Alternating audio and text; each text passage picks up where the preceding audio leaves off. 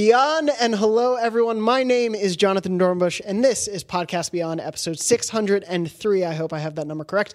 Our weekly PlayStation show here. You may be wondering why I'm not sure of the number, because it's been a day here in the IGN offices, and we'll get to that in a second. But this week I am joined by Thomas. I said Thomas, yeah, so it's a bad start already. It's already off to a rough start, but we're going to keep it. Thomas. Oh man, I'm running out of our names. Ronald Rasputin? No, I've guessed Rasputin because of Raz from Psychonauts. You gotta keep a list. No, Ricardo. Neither of Marks. those. All right, well, we're joined by Tom, as well as Janet Garcia making her return to Beyond. Hey, good to be back. Thank you so much for being here, Janet. Tom, also good to have you here. You know. If you're wondering where Brian, Max, and Lucy are, they're off in Germany with the rest of our wonderful staff who are over there as well, covering everything happening out of Gamescom. It is a huge show, and we have a huge presence at that show. We have, if you're listening to this or watching this on the week that this episode of Beyond airs, we have a huge live stream going on IGN.com and YouTube.com/IGN and like a million other platforms. Watch it. We have, I think, close to 30 hours, about 20 hours of live streams this week. Hell yeah. Half of it in German, half of it in English. So watch the German if you don't understand German and just look at the games. Well, now there's no time to learn like the present, so there you go. Exactly. Learn by watching IGN.com. It teaches you German. But in addition to that, there's actually been so much Sony stuff partially related to Gamescom, partially not related to Gamescom. And thank God the news broke before we record the show, in addition to all the other crazy entertainment news that broke this week. So we're going to jump right in for a very extended news crunch. That is a juicy apple. Goodness. Crunch. Who doesn't love the News Crunch intro? First thing on the docket for News Crunch is, of course, I got some new trophies, you guys, this week. Oh. No, actually, we're talking about, of course, Insomniac Games is now officially a Sony first-party studio. I was interested in the trophy. I'll tell you about the trophies later. Okay. The big news, of course, broke Monday, August 19th. Sony Interactive Entertainment officially announced it has acquired Insomniac Games, the developers behind Marvel's Spider-Man and Ratchet & Clank, as a proper first-party PlayStation studio. Sony and Insomniac are, quote, in definitive agreements to acquire Insomniac, so it's basically a done deal. They just haven't dotted the I's and crossed the T's. Did I say that correct? Probably. Yes. Okay, good enough. Of course, those two companies have held a long relationship, and before we get into the nuts and bolts of what this means, I did want to mention this makes Insomniac the 14th studio in Sony's current lineup of worldwide studios, development studios. I said studios a lot there. Sean Layden, the chairman of Sony's worldwide studio, said, quote, Insomniac Games is one of the most highly acclaimed development studios in the industry, and their legacy of best-in-class storytelling and gameplay is unparalleled. We have enjoyed a strong collaborative partnership with the studio for many years and are thrilled to officially welcome them to the Worldwide Studios family. The addition of Insomniac Games to SIEWWS, he I guess out loud said the acronym, reiterates our commitment to developing world-class gaming experiences that can only be found on the PlayStation platform. Ted Price, Insomniac Games founder and CEO, also said, quote, joining the Worldwide Studios family gives Insomniac even greater opportunities to achieve our studio vision of making positive and lasting impressions on people's lives. We've enjoyed a special relationship with PlayStation practically since our inception. Our partnership amplifies our potential, and Marvel's Spider-Man was a testament to this. We're excited to take the next step in our growth alongside our longtime Worldwide Studios partners. Most of all, we look forward to delivering fresh, new experiences for our fans. Interestingly, alongside of this, Insomniac and Sony also noted Spider-Man on PS4 has sold over 13.2 million copies that sold through worldwide as of July 28th, 2019. So many. It's a lot of So many backpacks. It's a lot of backpacks. A lot of backpacks. How many backpacks are in the game, Janet? A lot. Cool. Too many to count, except the game counts them for you, so And also that's our wiki convenient. guide does. Yes, even though the game did it for you, but it's okay. This is huge Still news. things to be found.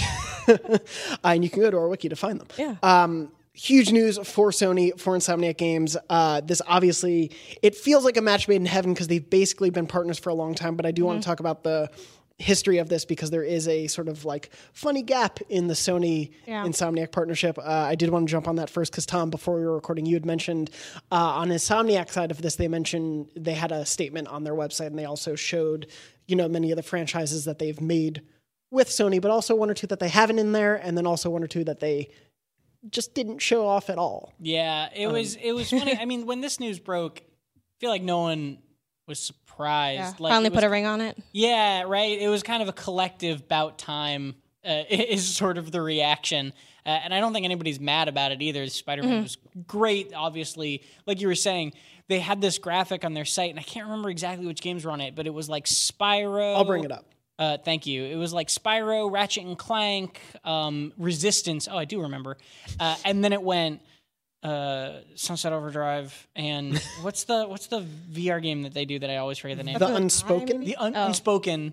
And then it went back to Spider-Man, and I was like, "Oh, you guys got a little bit of a That little gap. fling." You know, in the broke middle up there. for like a summer and then got back together. Yeah, you know? exactly. Well, and what's We're not interesting... judging. We're no judges. Of course, they also, maybe left off Fuse, the game they made with EA way back when. I think PS3, that was 360. probably intentional. Probably a little bit. Not a black Maybe they had a mark on template there. already made, and they're like, I don't want to go back into Photoshop and have to make these extra Add one slots. more. Also, just like that game went through such a weird cycle. I remember because they showed it at first with this cartoony sort of art style in the cinematics, and then it got made to sort of a more standard EA third-person action war game. Yeah. But anyway, moving on from that. This is obviously a huge deal. It does make so much sense because these two companies have been working together. I mean, for me, like Spyro was one of my favorite PS1 franchises. Ratchet and Clank was one of my favorite PS2 and PS3 franchises, and PS4, even though there's only been one. I liked what I've played of Resistance. I haven't played the full trilogy, so I can't say there. And of course, Spider-Man is Spider-Man for the PS4. So this isn't a surprise. I do want to ask you both, what do you think this means for Spider-Man going forward for PS4? Is this just are they a Spider-Man factory now? I hope not. Well, so Dan, I think it was Dan Stapleton tweeted out a very interesting thing, or at least had an interesting perspective on this, where he was basically like, functionally for players, this probably means nothing, right? Like this sale probably means very little, because everyone had been speculating and assuming that they were going to work on Spider-Man 2 next anyway, right? Like that's... whether there's any truth to that beyond just talk, we don't know. But like, if we were assuming before this purchase that they were working on Spider-Man 2 for PS4 or PS5 or whatever, right? Then post-purchase, they're just still doing that, right? Like, I think that all this does is kind of more confirm that Sony probably is really interested in having that happen. It's just a little bit more of an indicator, not a direct Yeah, for sure. It just kind of shows that ongoing support. From the business side of things, it's probably like Insomniac. Obviously, they like wouldn't have signed that if they didn't think it was a good deal. So I think, I don't know how much that affects the creative process, but I feel like when the business stuff's taken care of and going right, that can only mean for good things.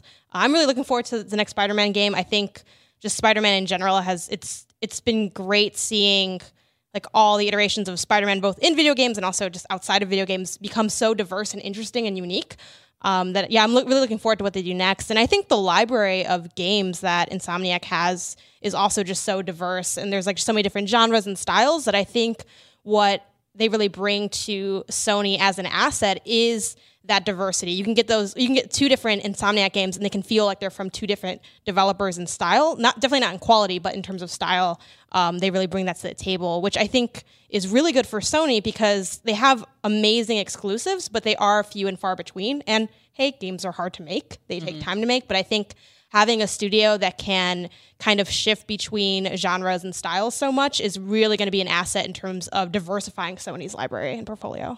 Yeah, it to me definitely means, as Tom was saying, like, I think Spider-Man 2 was always a done deal as long as the money worked out, and now the money has just worked out to guarantee, one, both sides are happy with it, but two, Insomniac doesn't have to worry. Like, they don't have to say, hey, we have to, give up maybe other opportunities that we want because we can only focus on Spider-Man now. If anything, to me, this means, like you were saying, they can take risks and try other things. Yeah. And they know they'll have a home for them. Well, that's what I mean. It's interesting, and this isn't a direct correlation because obviously Insomniac, as we said, has a history with Sony. But it's also interesting to also see stuff like a studio like Double Fine get bought by Microsoft recently.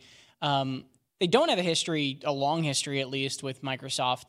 But I talked to Tim Schafer back at E3 about that, the head of Double Fine, the founder, and he was basically like, it's security, right? Yeah. It's a paycheck. It's like, the way he put it to me was something along the lines of like, I don't have to worry about making sure that like my employees have healthcare next month, right? Like he knows that stability is there. And Insomniac has almost always, not always, but almost always been a studio that does these sort of exclusive deals where they work very closely with a platform, whether it's Sony or Microsoft with Sunset Overdrive, thank you, or Oculus Studios with some of their VR stuff. Or even GameStop's publishing arm, A Song of the Deep. Oh yeah, They did that, then. yeah. yeah, Thank those you. GameStop exclusives. Yeah, they were. Yeah. So this Only a is few, always, but really this has always been kind of the vibe they work under, but now it might just be like they don't have to go hunting for that next paycheck. Yeah, Yeah. Have it. It is security for them, and like having met and spoken to Ted Price a couple times at like Dice's and seen him speak, like his employee stability is very important to him, and it seems like Insomniac structurally overall, like that is something they really push forward. I think they're often on like best places to work lists because Yeah. of how much they put that ethos forward. So this really does feel like just making sure the company can stay stable, even though they like, of course, they're working on Spider-Man, but now they don't have to worry if Spider-Man 2 takes a little while. Yeah, and I think with the last Spider-Man game being so successful, that really adds to the trust that I assume Sony has towards Insomniac. Because really the big question, I feel like when it comes to making these deals, besides like the money aspect, like is it a good business choice? It's also like, does this security come at a sacrifice creatively? And I think just given the history, there's like a really good chance that they're going to just kind of have free reign to just do what they want to do. Like Sony already likes what Insomniac's doing, so it's just going to be more of that, but with that security. But also just make sure you're still making Spider-Man. Yeah. Probably. A little bit. But I assume like if they want to go back to the Ratchet and Clank, well now there can be a red Spider-Man PS5 when the PS5 yes, comes out. Yeah. And they also, interestingly, of course, a lot of people have been asking, what does this mean for Sunset Overdrive, which was a Microsoft exclusive, but we're like kind of unclear legally who owns the rights going forward to that. Interestingly, Sean Layden gave an interview with The Hollywood Reporter and said, as far as that IP itself, as a quote, we really haven't turned over the files on that one to see what that actually means, to be honest. So, What marketing speak? right. Well, one, it seems like even if they have the a rights good to one. it, it's not like in their purview to care right Yeah. now. Like I think their priorities would be Spider-Man, maybe more Ratchet, but even above Ratchet, I did want to ask what you both think, because Tommy brought this point up to me offline as well, what this means for PSVR, because Yeah. Insomniac has, there are clearly a few teams within Insomniac, and there's a dedicated VR support there within that company and interest in making new VR experiences. Stormland, I believe, is the most recent one they've been working on, as well as Edge of Nowhere, The Unspoken, as we mentioned, a few others. So that's... Yeah, they make good VR games. Yeah. Like they haven't really made anything that has blown like the lid off of my experience with VR, but they A few VR games have. I mean, Yeah, exactly. Like assuming. nobody's really made that. I mean, there's a few there, and I won't throw shade at VR because I like VR. Yeah. But like they have a dedicated and good and experienced VR team that is kind of easy to forget about when you're thinking about things like Spider-Man and Ratchet and Clank. When you're like, oh yeah, these guys could make some like pretty good PSVR games, and if there is like whatever a PSVR 2.0 or whatever we've been speculating on for a long time, it does come around. Like this is a really good studio to have in your pocket for some like launch titles for that or a launch game for that. Well, and I have to assume, especially Sony's been pretty clear that they're going to keep supporting PSVR going into the PS5. Yay. They haven't talked about the 2.0 of PSVR, but the original PSVR will be compatible with it. Right. They obviously still have studios that are like fully dedicated to PSVR development, like London Studio with Blood and Truth and everything. So I assume that's something they have interest in going forward. And just having Insomniac be also able to crank out a few first-party exclusives is a really good way to go forward. And it's also would be really interesting to see Insomniac creating first-party PSVR games rather than first-party Oculus games. Yeah. Because I think when something like Edge of Nowhere came out for Oculus Rift, it very much felt like a game that was like, we need to get this out in launch window of VR, because that was the launch of VR as a concept, and they needed to just like have it ready on that mark.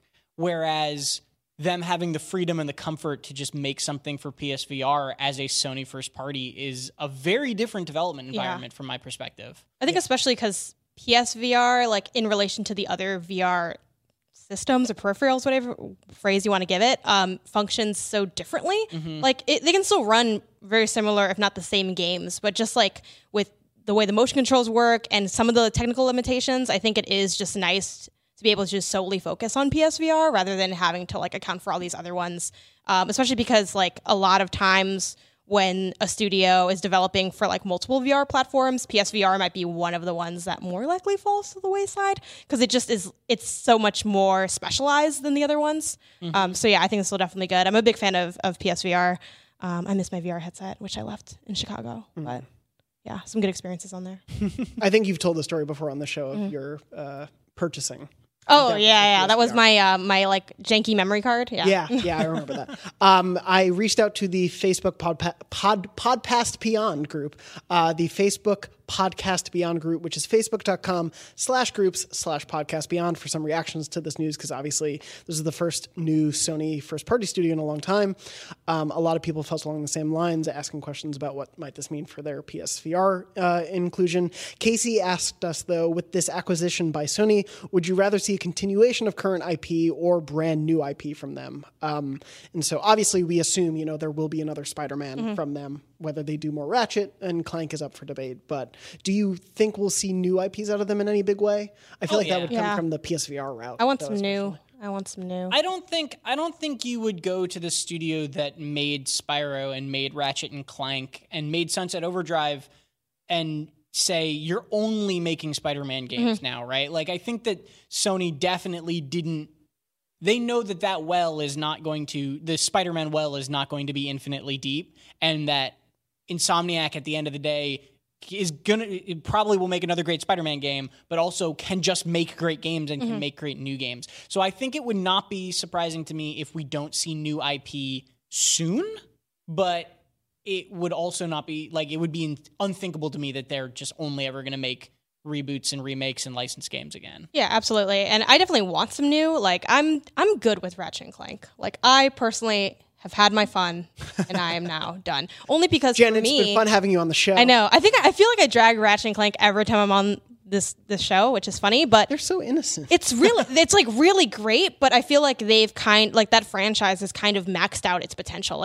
I think it can have improvements in small ways, and every Ratchet and Clank game I play has been great. But it's kind of a little bit repetitive, even when they do change up some things. And I feel like it's, at this point, almost overstayed its welcome. I think if we just keep going and bringing them out, they'd always be a great game. But it's okay, but it's not. I want something that's a little different, more interesting. Just pivot somewhere. Just you can be similar mechanics. Just change that whole franchise. I feel like. But they need something family friendly from Insomniac. I think it could. And what else would they make that's family friendly or mass appeal? Yeah, I don't know. I mean, I think you can still come out Spider-Man with a less raunchy Sunset Overdrive, because Sunset Overdrive definitely is not family friendly. But I think they've shown that they can do different things. Yeah. I wouldn't mind them still doing something I know mascot platformers are kind of have fallen out of vogue, over the years, but I'm still. I think there's a place for them to try a new franchise if it's not more Ratchet and Clank, to do a new third-person platformer-esque thing, but a different universe. Yeah. Totally give that a try. Yeah, I am generally, I do like Ratchet and Clank. I had Size Matters on the PSP, the Clank game. Yeah. And it was great. I loved it. Jesse from the Facebook group also said, hopefully the Insomniac deal means we can stop trying to force Knack and get a good push for the next Ratchet and Clank. Which, yes, I would rather see more Ratchet and Clank than Knack, but you'll have to talk to Mark Cerny about that, not Insomniac. Before we move on from the Insomniac of it all, I did want to ask, obviously, right before we started recording this episode, we actually are recording a little bit later because of the massive news that Spider-Man's not in the MCU anymore is happening, reportedly. We'll see if it changes by the time this episode goes up, because that's how recording podcasts works. But I did want to ask you both, do you think that deal on the Sony Pictures side at all affects what will happen with Spider-Man in the games side of things? Nah. Because it was already pivoted from that whole universe and concept. It's a different thing. Yeah. It's the same character, and some of the lore is definitely it's pulling from a shared lore, but the where you're dropping that pin and what things are you pulling from Spider-Man lore is always going to vary, and that's even true in films of Spider-Man. So yeah, it doesn't have any impact. Well, also, it's the reason you can have Yuri Lowenthal playing Spider-Man in Spider-Man PS4, and also Marvel Ultimate Alliance 3 is a Switch exclusive, is because the Marvel movie rights are such a different beast than Marvel game rights. Yeah, and this will likely have no impact whatsoever on the future of Spider-Man as a game. The only thing I think it would have an impact on is just the marketing. Yeah. Because Sony Pictures can put Spider-Man in the next, like the Spider-Man 2 in Spider-Man 3, the movie. Like they can integrate things more, but I don't think really beyond that it changes it. Yeah, I guess you get maybe some questions about tie-in costumes, right? Yeah. That sort of thing. Maybe there's something like that, but in terms of like actual production, nah, I think the games world is going to be well insulated from all of this. Yeah, it'll be curious to see the future of both Spider-Man and Insomniac, but it's very exciting to have them in here. There have been talks and rumors of Sony acquisitions as we go into the PS5 life cycle. Sony executives have talked about wanting to maybe acquire some studios. If you could pick another studio for Sony to acquire, who would you want them to pick? I mean, can I just say the easy answer? Sure. Kojima. Oh yeah, that is the easy answer. I know he hasn't made a game yet. Because you're looking at the Death Stranding stuff. Is that Well, why? that is 'Cause I part pulled of it up the on the easy computer. answer. But yeah, like that's. I know he hasn't made a game yet, and maybe Death Stranding will be a hot mess, and they won't want to buy him. But like, it seems like a really easy fit. And we'll have to see what Death Stranding is like, and we'll have to see what his plans are like, because maybe Kojima doesn't want to answer to a big corporation again, right? Because he got screwed over by Konami, and doesn't just wants to stay away from that. But they've always had a good relationship, it seems like, so who knows? Yeah, I don't have anything that comes to mind in terms of it being specifically advantageous to Sony, like, and not other companies. But you guys know I love Annapurna games, so, and I feel like it does match the creative vision of Sony, because Sony is really big on these, like, you know, even in that statement about, I think actually that might have been Insomniac Games, but talking about that idea of creating these memorable stories that you carry with you. And I think Annapurna Games often does have that, even in their games that are highly mechanic focused, like Donut County, even that had an interesting story that I still think about. Just every day I'm just thinking about it. But yeah, and they have like those like weird kind of like visual novel, like interactive thrillers. And I feel like Sony is really big with that. There's like a meme that I just find so funny and so true related to Sony, where it's like playing a Sony game and it's someone holding a controller, and then 1 second later they're holding a thing of popcorn, and I'm like, that's totally what it is, because they have these crazy like cinematic experiences that do a really good job at marrying narrative and gameplay. So yeah, so that would be my pick, but I would pick that for any company because I just love that studio. They make a lot of great stuff. Yeah, they're a very smart publisher. I don't have one off the top of my head, but I think like in terms of their catalog, it would make sense too. And I think they've spoken to this. They don't necessarily do multiplayer, not even that well, but as a focus. And I think like as the industry continues to evolve and be more focused on that shared experience, having a studio that really has a great emphasis on multiplayer wouldn't hurt. But in terms of a company that fits with their ethos, the rumors have been out there, but man, Remedy would be a cool pickup for them, especially now that like after whatever they do with Control, who knows where they go next. Yeah. It'd be cool to see them, and they certainly fit in line and also have, I think, even more of a focus on mechanics sometimes than some of the first-party Sony studios do that are more narrative-focused. So, you know, there's a lot of like give and take and learnings. That's a good pick. And I feel like Control, just based on the things we've seen so far, does really fit that bill. And it is interesting because that game's, you know, definitely not an exclusive to anyone. You know, it's on PS4, Xbox, PC via Epic Game Store. But it's funny because they do have like so many more perks if you buy it like digitally on the PS4. Oh, really? Like, yeah, I was, you know, I'm working on the guide for that game, so I did some scrubbing of our content, looked at the website and stuff, and I made like a little pre-order page and all that. And it was like the stuff you get if you do digital deluxe edition PS4. It's like everything, like DLC, everything, and then like PC, it's like there is no deluxe edition or something weird like that. Like, it is funny when there's like those.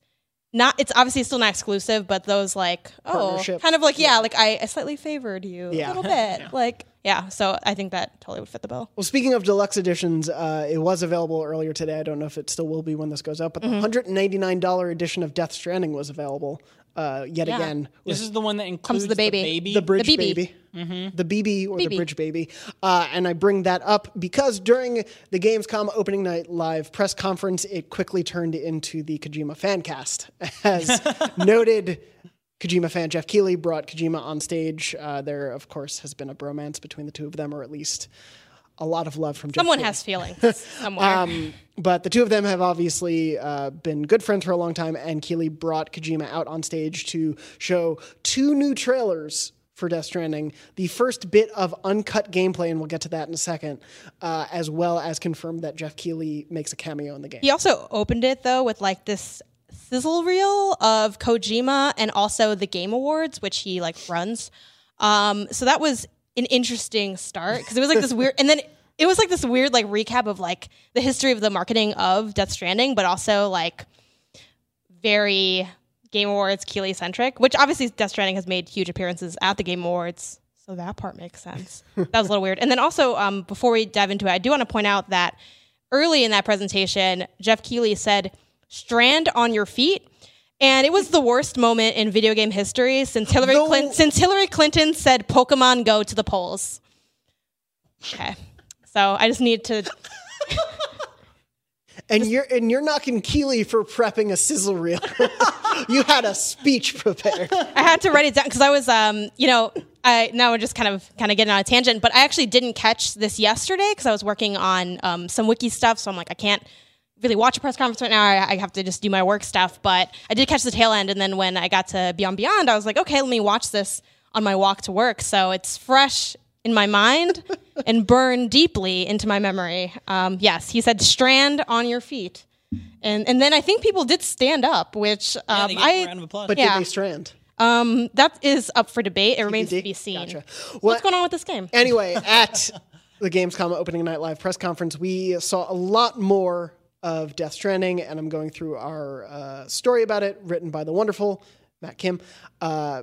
He wrote one of the stories, and then Joe Screbbles wrote another. We're going to get to Matt's story in a little bit, but Joe broke down all of the footage, which included the new urination mechanic that you can perform with Norman Reedus' character Sam. Yes. No. The clip of gameplay that was shown, I'm reading from Joe's story, included Sam waking up, taking a pee, which makes a giant mushroom appear, climbing to a station where a holographic figure played by Jeff Keighley, voiced by Matt Mercer, asks him to complete tasks. He falls down a cliff and rocks his bridge baby to sleep using motion controls. The day in the life. Which is just an amazing description and is true to everything that happened.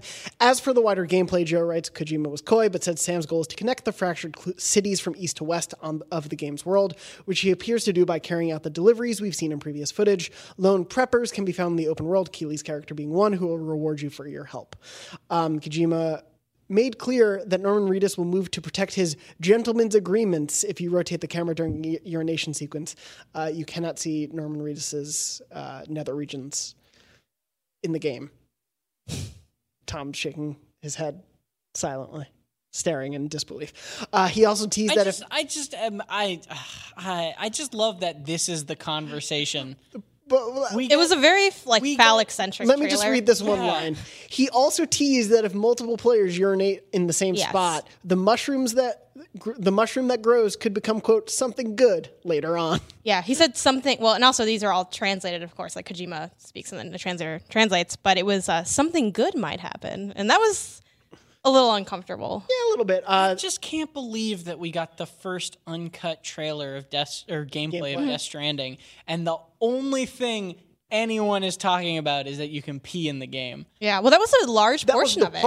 That was like the gameplay they showed. And then when they, just amazing. I know, and when I'm they not spoke mad about about it, it. they I'm also not mad about it. went slightly more in depth. And I think, I feel like that clearly was done on purpose, right? Because it's funny and weird, and it's very internet shareable. Got people talking. Oh, for sure. But then it's funny because you also kind of felt like the light backpedal where, at one point Kojima's like, I mean, that's not the main part of the game. This isn't just a peeing game. Yeah. So the new subgenre, peeing games. yeah, the strand genre, which was another phrase that was said on stage. In addition to all that, earlier, The strand. there were two trailers, one showing the character Mama, played by Margaret Qualley, who most recently was in Once Upon a Time in Hollywood and is in the best show of all time, The Leftovers. And it showed about her and her baby, which was born on the other side. Mama is tethered to the baby by her umbilical cord. The second clip, more heavily focused on the bridge baby, the BB, that we've seen him carrying around in many clips. That clip also included Guillermo del Toro's Deadman, explaining that Bridge Baby is how Sam senses the predatory BTs around the world. So yeah, there were 3 looks into Death Stranding, and what I first want to open to both of you is, what did you think of what we saw? Did it change how you feel about Death Stranding going into Death Stranding? Discuss. I feel the same, I think. I do like that some of the speculation, not just from, our site, but also just the internet in general, kind of turned out to be confirms this idea of how people are connected and how like the baby works as a, being able to sense perilous things in the environment. Like those are all things that we kind of collectively pointed out.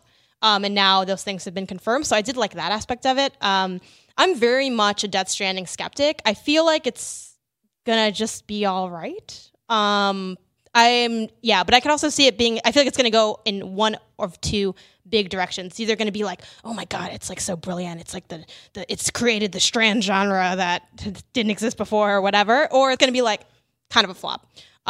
So yeah, one thing that kind of makes it difficult to use this as a marker of like how to predict how this game will be is that it does feel like the game has enough going on that when you show like a really specific vertical slice, especially when it's just kind of like, okay, the uncut gameplay, this little like piece, it's like, oh, well, this isn't a game just about, peeing and doing side quests. Walking up a hill to go talk to Jeff Keighley. Exactly, and like rocking a baby, but that is part of the game. But how does that like relate to everything else in terms of like how it's going to feel as a player? If it's going to be interesting, if it's going to be like kind of simplistic, but the narrative will be really deep. Like it's really hard to get a feel for it because so far with this trailer included, it's been very like lore focused and not very gameplay focused. And the lore sounds kind of interesting.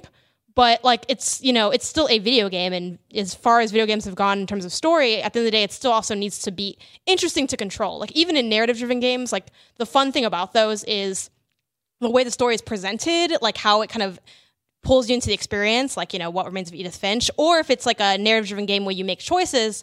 The fun part of that is how the choices may or may not impact it, and how is it designed? Is it made for like these big things to matter? Are you attached to the characters? Are there like a million different pathways, like in Detroit Become Human? So like even in a narrative-driven game, it has to do with the presentation and the feel of the gameplay, even when the gameplay isn't like that much. And I still don't really have a strong sense of that even from this trailer. It's still very, very lore focused, which is as interesting as it's been. So it didn't really do much new for me, I would say. I will say I don't disagree. Kojima did say that this was just supposed to be like a hint of gameplay, right? And he's going to do like a full gameplay reveal at Tokyo Game Show. That part of it, yeah, it's kind of like it hasn't left me. I think I'm a similar conclusion without the same sort of like take on it, which is that I don't feel like this has influenced my feelings about Death Stranding one way or the other. I'm still optimistic about it. I think it looks really cool. It's really beautiful. I have a better sense now of what you're going to be doing, but what you're going to be doing doesn't necessarily excite me yet because it looks like delivery missions, which that could be really fun and it could be really engaging if the story's really cool, or it could be, kind of whatever. Like we just don't know yet, and I'm not going to pass judgment on it until we do. The world, the story and stuff, I keep flip-flopping on because half of me thinks I love the mystery. I love the fact that he's not telling us anything and he's not just spelling it out. Like sci-fi can be weird and it can be confusing, and I'm totally into all of that. But also it occasionally veers into like, okay, this just feels like you're trying to be weird for the sake of weird. Yeah. Like the fact that Mama has like a ghost baby tied to her through a ghost umbilical cord that she has to breastfeed but not is like... Also, why does she have to breastfeed if wouldn't it be getting nutrients through the umbilical cord? Yeah, that's a great actually point. But like that sort of thing isn't annoying to me because it's not explained, because I don't need an explanation for that. It just feels very like in your face trying hard. And I'm nervous that will permeate the whole game, and I don't know yet. All I know is I really, really, really want to play it. Like I'm super excited to just actually sit down with this game and see what it's like. You know what won't be in your face the whole game? Norman Reedus' penis? Yeah. I just want to point out that Norman Reedus retweeted our stories about his penis. Or lack thereof. Or lack thereof in the game. Yeah, you got to add in the game. In the game. Yeah. Yes, we can't Specific. relate to what's going on. How do you know? In real life. We don't. We have no way of knowing. We don't have the why we technology to know. Yeah, for me, it didn't necessarily like the uncut gameplay part one. I'm pretty sure there was a cut at some point in there while he's walking up the hill. Like I think they do a like quick time lapse point to be like, we don't need to show you walking up a hill. You get how that works. But yeah, like I know more about it, but it doesn't make me any more or less excited at this point. Yeah, it's just That more. song's still really good that they Yeah. would play. Yeah. Yeah, oh, it it's is. such fire. I did want to bring in a few reactions from the Beyond Facebook group. Dustin, kind of showing the two sides of the coin here. Dustin said, Death Stranding continues to blow me away. I know it seems super vague on what's actually happening, but I am so in on this game. It looks fantastic, and Kojima has yet to do me wrong. This is easily my most anticipated game on the year. The next comment, Isaac. I don't understand the hype for Death Stranding. Everybody seems super excited, and I just think it looks super weird and makes no sense. Which seems to kind of be where things are. And I don't think what they're showing changes however you feel about that, which isn't necessarily a bad thing. Right. And also, real talk, both of those opinions can live in the world and Exactly. not eliminate Yeah. each other. And it doesn't mean one person is wrong and one person is right. It's just- One might be on the real side of the world and one might be on the dead side of the world, but they both influence Exactly. the experience. But one of those comments said that Kojima hasn't done you wrong yet. I will say, I don't know if I feel the same way. Like Kojima, Wow. Kojima is a wonderful game designer, and I like go Metal Gear Solid 5, for example, is like one of my favorite games in recent memory. But he has also shown exactly what I was saying, which is like Metal Gear Solid 4 was the plot of that game was a hot mess in a way that was not as interesting as Kojima's hot messes can sometimes be. Because sometimes he goes crazy with plot and it's weird and cool and it draws you in. And sometimes it just goes like weird with plot and it's just kind of weird. Yeah. And like that's the key, I think, to this is it is not necessarily a bad thing, but it also could be, and we just don't know which way Sometimes the you ball's need gonna an fall. editor to tell you that. Yeah, Like, right. you're brilliant, but just gotta mold it.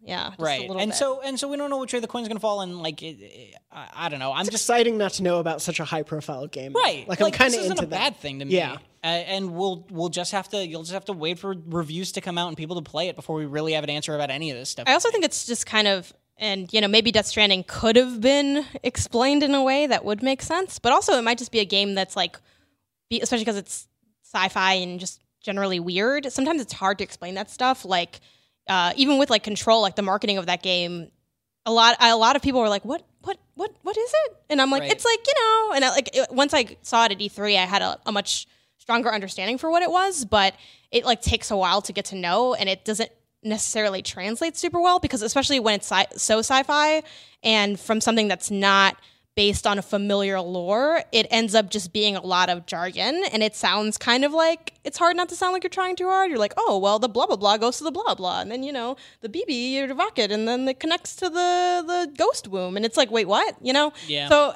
maybe it's weird enough that it also is hard to convey, but I also get the sense that no one's trying to explain what it is, which is fine Also, too. And to their credit, that Deadman trailer and about the bridge babies was what a lot of people were asking for. Yeah. Which Yeah. is just like 4 minutes of exposition Yeah. about a plot point and a thing in this game. Yeah, it's nice to know a little bit more about the lore. Yeah, like I actually thought that sort of thing, what the information actually said specifically, is up for whether that helped me or hurt me in terms of confusion. But like the fact that they just spent some time to show like, hey, this is probably like a cutscene in the game where you learn about this mechanic is like actually really helpful to me.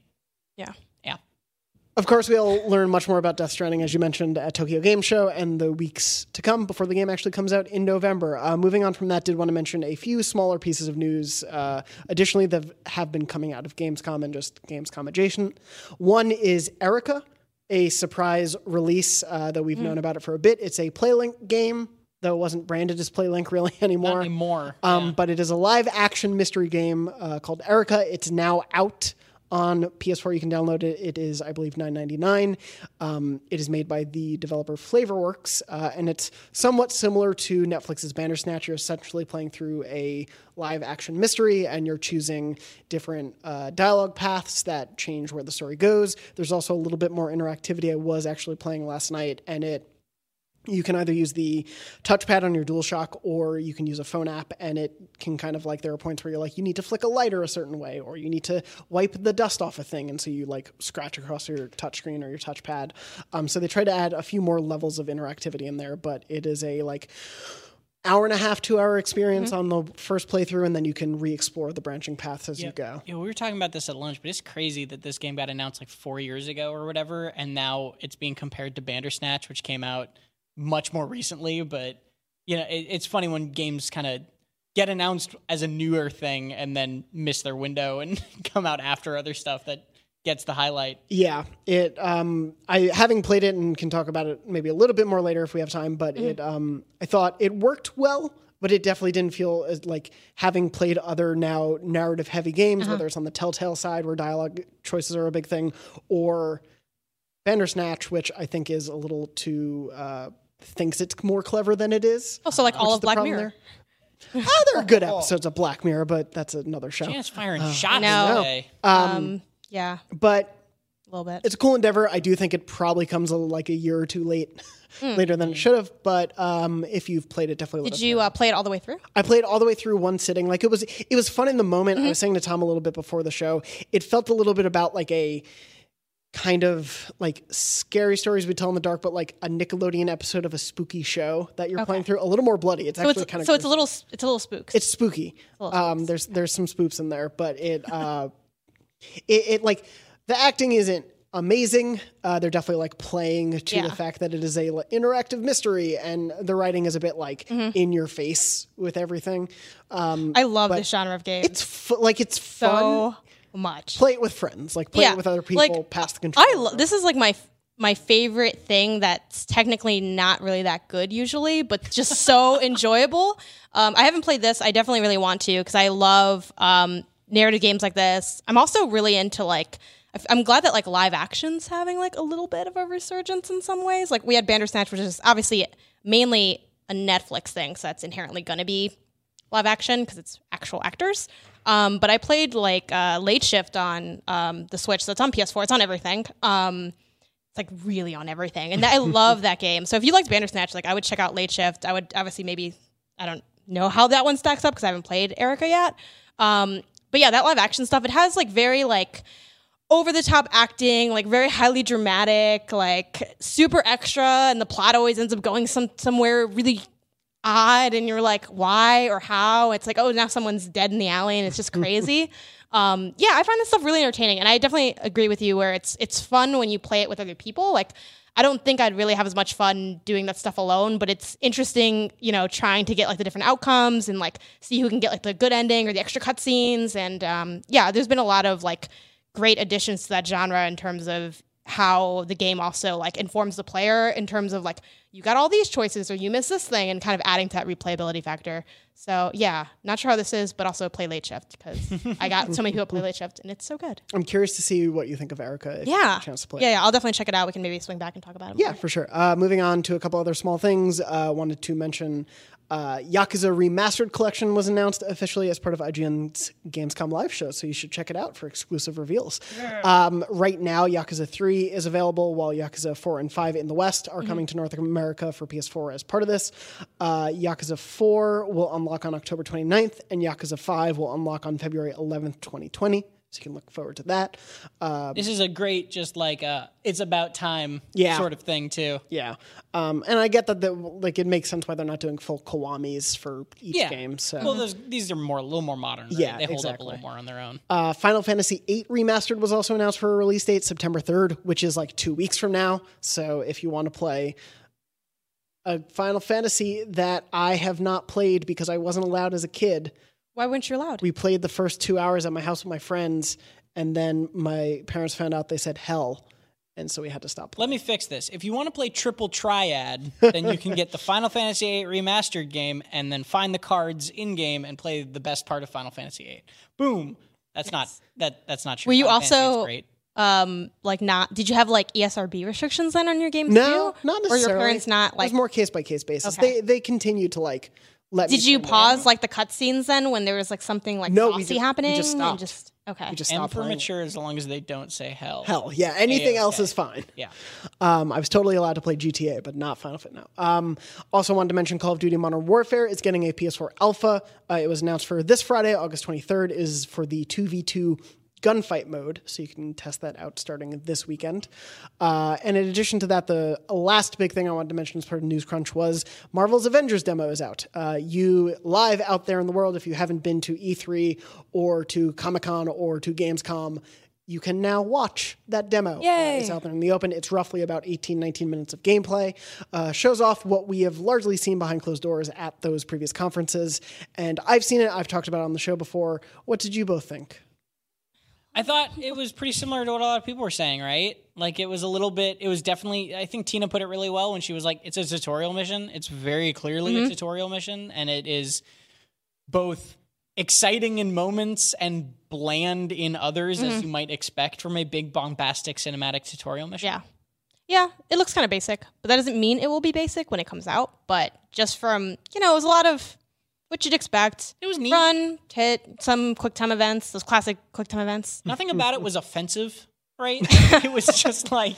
Wasn't offensive. yeah. Tom Marks. Existed. It was cool. It was pretty. I liked a lot of the animation. Inoffensive game. Yeah. Yes.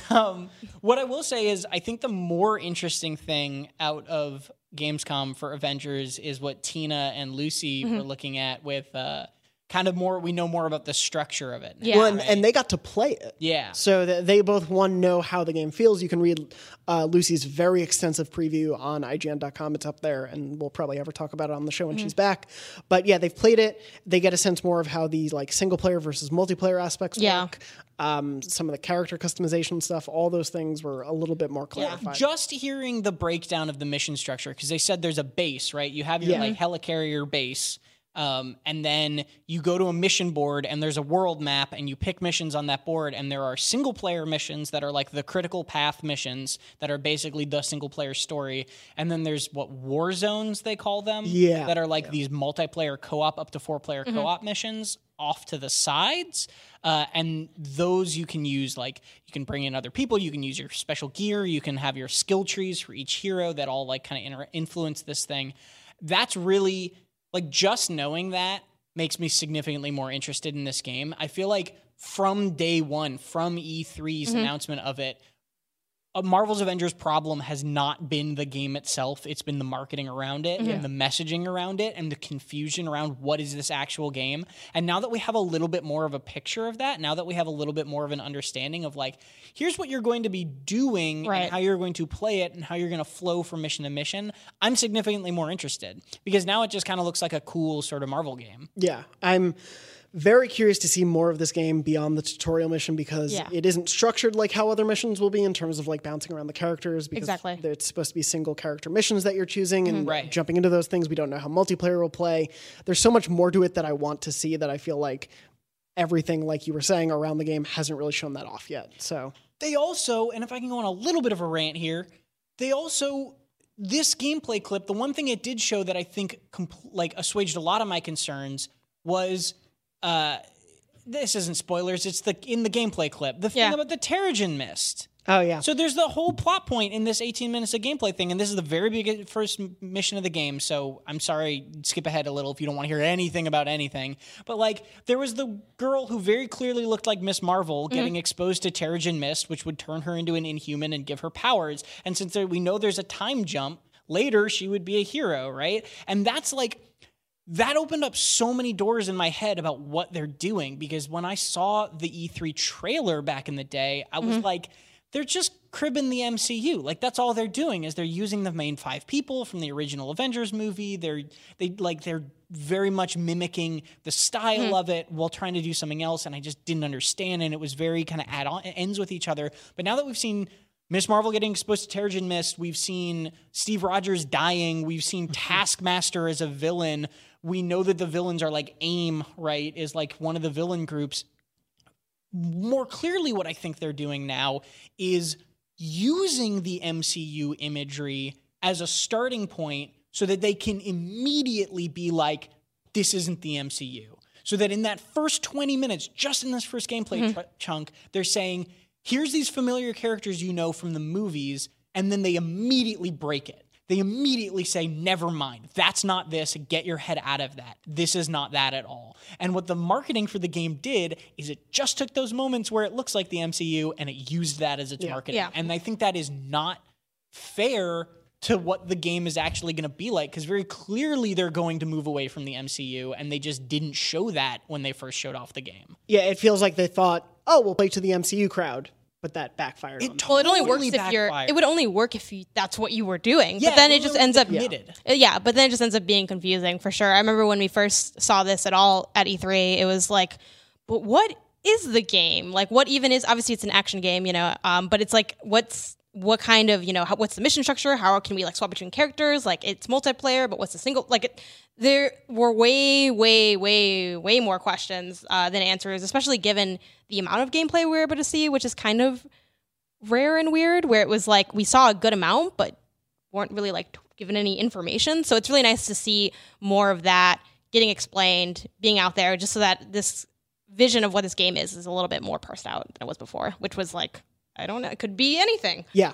So it's nice to have something a little bit more concrete. And Avengers is coming May 15th, 2020 for PS4, Xbox One, PC, and Stadia. There will be a beta on PS4. So looking forward to seeing what that tells us more about the game. But yeah, I hope we can see more of how they're making the Avengers their own thing, rather than feeling like they need to play to what's already happened before, which obviously different departments may be trying to play to different things. And it's such a bummer, because I think that they actually knew that they shouldn't play to that and used it very intentionally, and then the marketing undercut that before they even had a chance to show that's what they were doing. Yeah. That's just my theory based off this gameplay. No, it makes sense, especially, I mean, the Kamala Khan stuff, the Ms. Marvel tease, didn't really happen in the E3 trailer, or the demo. Not at all. So, like, even the behind closed doors. Oh, demo. even the behind... Oh. Yeah, we didn't... Yeah. Unless it did and we all missed it, but that was what happened at a Comic-Con. So I think they're further trying Just to... so weird. It is definitely weird. Moving on, we're a little bit pressed for time, so wanted to very quickly, each of you tell me one game you're playing that you think those at home should play, PS4 or not. I played Resident Evil 2 Remake for the first time this weekend, so I'll say that. Nice. I hadn't played it at all yet. I hadn't played the original Resident Evil 2. I know, I'm sorry. But I finally got around to playing this one, and it ruled. It was so good. I'm excited to jump back in for a second playthrough, because it seems weird that they let you do that in such a cool way where you get to play as the other character from the other perspective. And I know I'm very late in all this, but it's like, if you heard the hype about this game, I was not sure I was going to love it, and I really, really do. I didn't play that recently, but I also played that game, loved it, and it was one of the few times where I really felt like I got so much value out of that second playthrough. I was like, well, what's the, I already beat, like, I'm really big on, like, I beat it, I'm done, bye. Unless I'm doing something, like, specific for work with it. But that one, like, when I did the second one, it was totally worth it. And then the, what's that mode that unlocks right after? Not the Tofu one, the one before that. For Resident Evil 2. Ghost Chrono or the Ghost Survivor the, like, ones? the Lone Survivor or whatever, like the one where you're just running gun. That was so much fun, and I was shocked at how fun that was. That game's amazing. A game that I'm playing that I want others to play. I'm playing Far Lone Sales. I don't know how I feel about it yet. Tom really likes it. Fair enough. Tom gave it 9, right? Yeah. Yeah. So Tom has a review. Read Tom's review. So far, impressions, very cute. I am very attached to the ship, as Tom promised I would be. And the gameplay functions very similarly to Lovers in Dangerous Spacetime, but much more slowed down, which is like kind of nice. Like it's been a zen little experience, and I'm like intrigued by how the world's going to develop and where the story's going to go. There is no like dialogue at all like in the game, so I'm like, well, what's going to happen? Where are we going? Where's my little sail going? So that part has pulled me along, and I think my feelings on the game will just depend on where it ends. It's a really short game. It's only a few hours, but I only got like halfway through it, and I just need to finish the other half at some point, hopefully this week. And if you want to know more, you can read Tom's review. Yeah. I've been playing Embargoed. So I've also been playing Hulu to watch Legion, because Legion is very good. I've also been playing Embargoed. We will talk about Embargoed in the future. Always a great game. Highly anticipated game, Embargoed. Yes. And with that, why don't we move on for one memory card story? Yay. Memory Card is, of course, our weekly segment where we read stories from you, the listeners and viewers at home, about your funny, sad, happy, weird, whatever memories of your PlayStation and gaming life in general. This week's story is brought to you by Dan from New York. Dan said, hello and beyond. Been listening to and loving the show for about 8 months now, and thank you for all the wonderful work you do. Thank you so much, Dan. Moving on, Dan said, now to be honest, I am not much of a PlayStation, he said PS, so it didn't trip me up, PlayStation player nowadays. Tom, help me. Oh, no. I don't know. I'm an old man, and I don't know how to work my email. Sorry, Dad. There you go. There we go. It didn't zoom in properly. Now, to be honest, I am not as much of a PlayStation player nowadays, but getting my first PS1 opened my eyes to a world beyond Nintendo. My memories from 2007 when I was on my second year in the U.S. Navy, and the PS3 had recently been released, but I could not bring myself to pay the insane price tag until the pre-orders went up for Metal Gear Solid 4 bundle with an 80-gigabyte system. I had been a long-time MGS fan, and that was the game I was waiting for, so I pre-ordered the console. Having been stationed in San Diego at the time and not knowing where I might be when the system actually shipped, I put my delivery address as the actual ship I was crew on. Then, as you might have guessed, my ship deployed a few weeks before the bundle release, and I had no idea when I would actually see it. As the fates would have it, while in the middle of the Pacific Ocean and not having seen land for a few weeks, we had an underway replenishment which includes mail. So, while at sea, my monstrous PS3 bundle was air delivered by helicopter to my ship. I being none the wiser until one of our supply guys came to me and was looking very confused, asked me why there was a giant box with my name on it. At first, I had no idea. Then it hit me, and my hands went to my face, and I gasped and said, no, they didn't. Giggling like a small child, I was ecstatic. Later, after my shift, I had the glory of opening my PS3 while in the middle of the ocean, and for the first time experiencing that lovely new console. I won't go into the woes that were playing MGS4 in small chunks, haha. P.S. After listening to you guys at Beyond and other gaming podcasts, I myself now have a gaming podcast and write about games on my personal blog. Thank you for everything. Have a nice day, Dan. That was really cool. Yeah, that's lovely. I love these. You're like, okay, memory card time. Like, I'm ready to cry today. Let's go. Thank you so much for writing in, Dan, and thank you for your service as well. I hope you have enjoyed many more memories with PS3 and maybe PS4. Would you say PS3 and beyond? PS3 and beyond. Before we wrap up, I would like to do a trophy test with you both. Janet, this is your first time on Trophy Test since ever, right? Yes, since ever. And since I have started the count. We're making history today. Tom? I'm like blocking the screen. Oh, don't worry. This isn't. You can't tell what the answers are. Okay. Please don't look at the screen anyway. That helps. Anyway, Trophy Test is, of course, our weekly segment here where I challenge those on the panel with me to guess the real names of a trophy, of a collection of 6 trophies this week. I believe I have 6, yes. So far, I'm counting the tally since episode 600. We started doing these with 601 yet again. Consider this the new and improved trophy test. Tom, you are not in the lead currently, but I think this week might make you leader by default. Wow, the bias is clear. So congrats. Unless I get 0 correct. No, because here on Trophy Test, there are no losers. Oh, yeah. Every week I award a gold, silver, and bronze trophy. Gold is worth 3 points, silver is worth 2 points, and bronze is worth 1. At the end of the year, we'll award a platinum trophy to the winner. We still have my 4th grade Little League trophy in my parents' house, so yeah. Maybe you can add this one to the collection. 100%. This week, in honor of Insomniac and the MCU news, is Spider-Man PS4 trophies. So, I will give you the description of the trophy, and you must tell me the real title of the trophy. Cool. I'm going to make sure I have a tally going down for your results.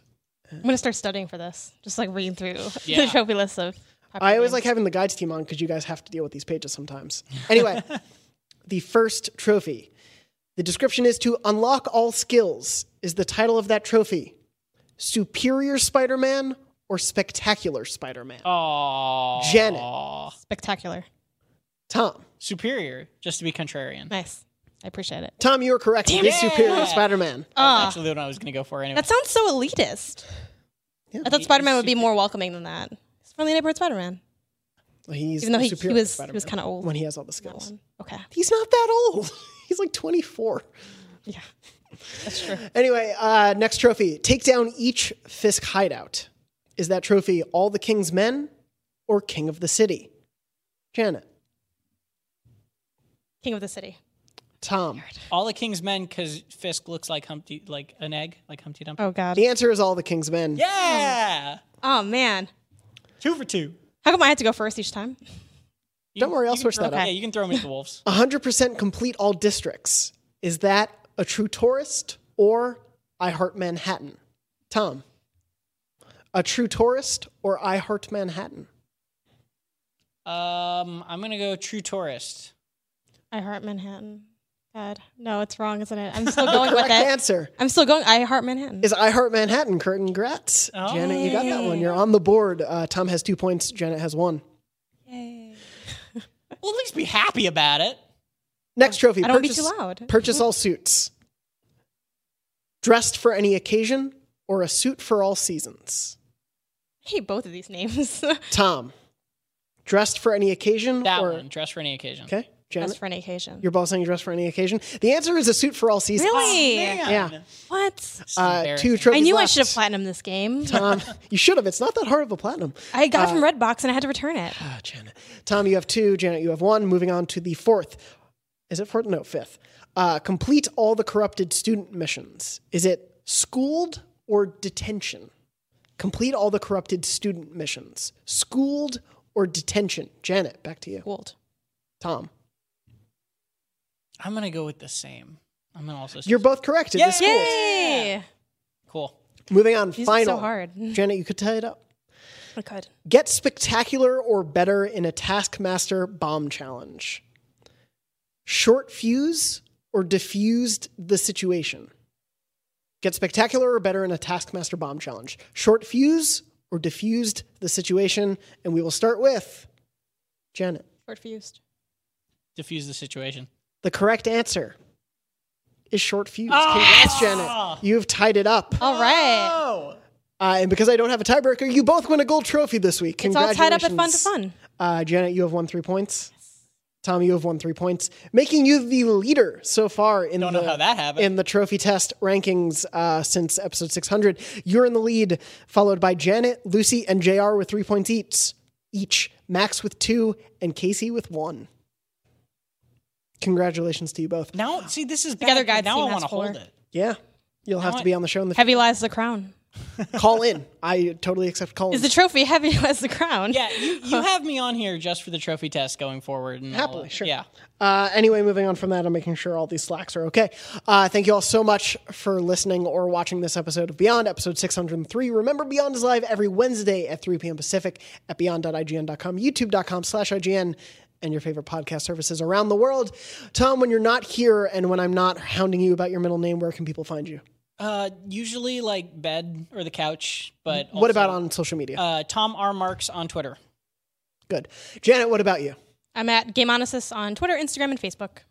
I am also usually asleep, but when I am not, at JM Dornbush on Twitter and Instagram, or on a Kingdom Hearts subreddit, probably. Anyway, thank you all so much for watching and listening, and as always, Beyond. Beyond. Beyond.